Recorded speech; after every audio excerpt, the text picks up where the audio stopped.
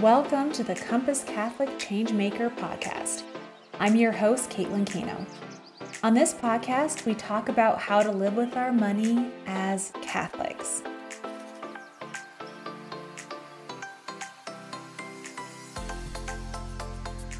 Hi, Changemakers. Welcome to week 4 of our 7-week series on the Compass Catholic Money Map. If you haven't yet, please hit that subscribe button. And this week we're focusing on Destination 4, which involves start saving for major purchases, saving for true financial freedom, and saving for children's education and for a business if you want to start one. Once your debt is gone, you're going to have a lot of money that's been freed up from your debt payments, and it can now be used towards something else. And I want to take a minute here and acknowledge the mindset shift that has to happen. When you have debt, where your money goes has already been decided. Once all your debts are gone and you're no longer in the red, you suddenly have a lot more decisions to make. And it sounds so exciting when you have debt to be in control of where your money goes. But when that day comes and you have all this money that is yours and you don't owe anybody a thing, you may have some emotions that come with that moment. It may be excitement, but it also may be intimidation, it may be guilt, and it may be a general feeling of just being overwhelmed. So what I want you to do is offer that emotion up to Christ and take a moment to figure out why you're feeling this way. And for some people who've been paying down debts for so long, that debt may eventually just start feeling like it's a part of you. You may have developed this perpetual scarcity mindset where this financial stress that you just wish would be gone for all those years. But it became somewhat a fixture in your life, and you may have eventually found comfort in the familiarity of having debt. Again, what I want you to do is offer this up in prayer and thank God that you now have the financial resources that you have been entrusted with. I think a lot of people will be shocked when they see what can happen when those debt payments go away and when you are in control of where your money goes. From what I've seen, most people fall into one of two categories when their debt is paid off. They can either A, allow lifestyle inflation or lifestyle creep to take hold, right? They can start letting themselves loosen the reins and start to really enjoy this extra cash that they have now that their debt is paid off. Or B, they can take all that money that was previously put towards debt, and now they can use all that money towards other saving and investing goals. But there's a third option, which is C, which is doing a combination of the two. You have to figure out the right mix of these two options that works for you and your family. But if you have really big, really ambitious money goals, I caution you against entertaining thoughts like, I've spent 4 years paying off my debt. I deserve to treat myself. Or I've said no all this time. I deserve this, whatever it is, right? Now, I almost guarantee you're going to have those thoughts. But the trick is to not entertain them. You do deserve to enjoy what matters most to you based on what you value. But those I deserve thoughts can lead to a very slippery slope. Continuing on the money map doesn't mean you're never going to enjoy anything again, but it does mean you need to be more mindful and prayerful about choosing what is valuable to you and avoid buying stuff that doesn't provide you with any value, because that's just going to put you back where you started with debt again. So now's the time to be more mindful about what do I enjoy, what is important to me, and making decisions based on that information.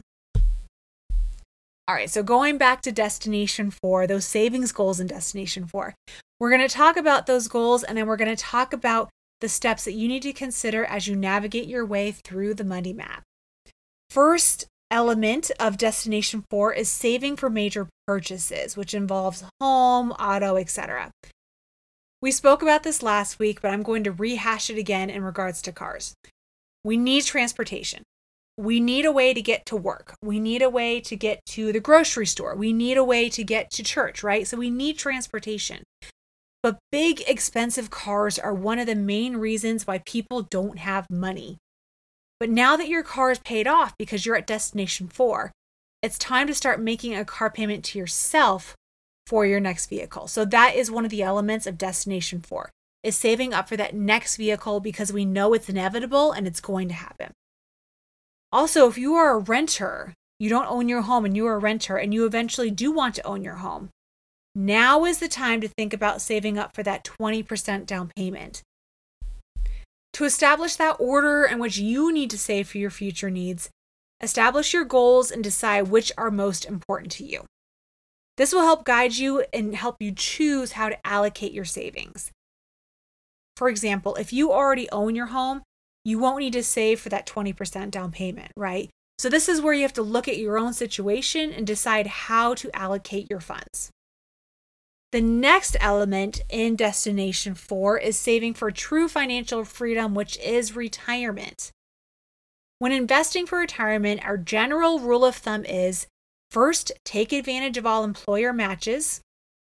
And second, once you've done that, invest in a Roth IRA or some kind of Roth 401k. But we like the Roth option. If your employer offers the match to your contribution, do it. It's free money. So for example, if your employer will match up to 3% of your salary in a 401k, make sure you at least put 3% in. It's really that simple. And if you don't have a match, or once you've contributed up to that match, focus on funding a Roth IRA.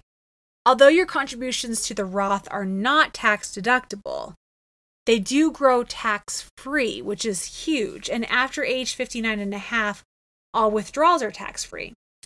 And we don't know what the tax rate will be in the future, but with the government's deficit spending, it could force it to be much higher than it is today. This will be a huge advantage when using Roth. Since there are limitations on age and income level, check with your tax preparer and determine how much you can invest in your Roth. Knowing how much to contribute to your retirement is a really hard decision to make. Generally, we recommend about 15%. That can be a lofty goal for some people, but it's a really good number to kind of have to keep in mind. To help you with that decision, though, we have lots of calculators available on compasscatholic.org, including a 401k contribution effects on your paycheck calculator, how long will my retirement savings last calculator, and a retirement planner calculator. And this is just to name a few. There's a lot of calculators on there. Just go there and check it out. They're awesome. Visit compasscatholic.org and use those calculators to help you make those important decisions. The final part of Destination 4 includes saving for your children's education and saving for a business if you want to start one. It is such a blessing when parents are able to help pay for their child's education. It really is. And there are several education options to consider. There's 529 plans, there's education savings accounts known as ESAs, and these are among a few other options. Each option has pros and each option has cons. Many parents and grandparents, though, are not in a financial position to fund their child's education. And if you are one of them, don't feel guilty. You can only do what you can do, and this may be a blessing in disguise. When your children are old enough, have them work and have them start saving for college. Not many kids do that these days, and that is a blessing to learn that work ethic. When students work and pay for college, they can appreciate it more and are much more serious about their studies, and that can develop a solid work ethic. So don't have guilt if you cannot save for your child's education. Something else I want to throw out here, though, is that 529s can now be used for K through 12 education to include paying for Catholic school. You want to consult with your financial advisor about this, but generally, the maximum amount that can be distributed tax-free per calendar year is $10,000 per student, regardless of the number of 529 accounts. And this is something to think about when your baby is tiny and you're considering Catholic education as an option later on. Instead of tons of baptismal gifts and birthday gifts when they're tiny and they don't care. So instead of doing that, you can ask your family and friends to make contributions to helping you get that child through Catholic school. This is just something to think about and bring up with your financial advisor to see if it's a good option for you. Finally, Destination 4 is when you can start saving for a business if you want to start one. One of the most common reasons for businesses to fail is lack of capital. They don't have enough cash saved up. And when you begin a business with lots of borrowed money, you invite lots of pressure on you to become profitable quickly. Many businesses actually require several years to become profitable. So we don't need that added stress of lots of debts to get our businesses going. So here's some recommendations to keep in mind. First, if you're going to be saving for a business, be patient. This may take a while, and that's okay. You're going to have capital, right? Second, save as much as you need before launching your business. Third, use as little business debt as possible and pay it off as quickly as possible. When you operate with little or no debt, you have more financial stability and you can weather unexpected challenges. All right, Changemakers, that was Destination 4. What destination are you on? And do you have a money story that you want to share? Email us at podcast@compasscatholic.org. And remember to subscribe to this podcast and like us on Facebook. Have a wonderful week and God bless.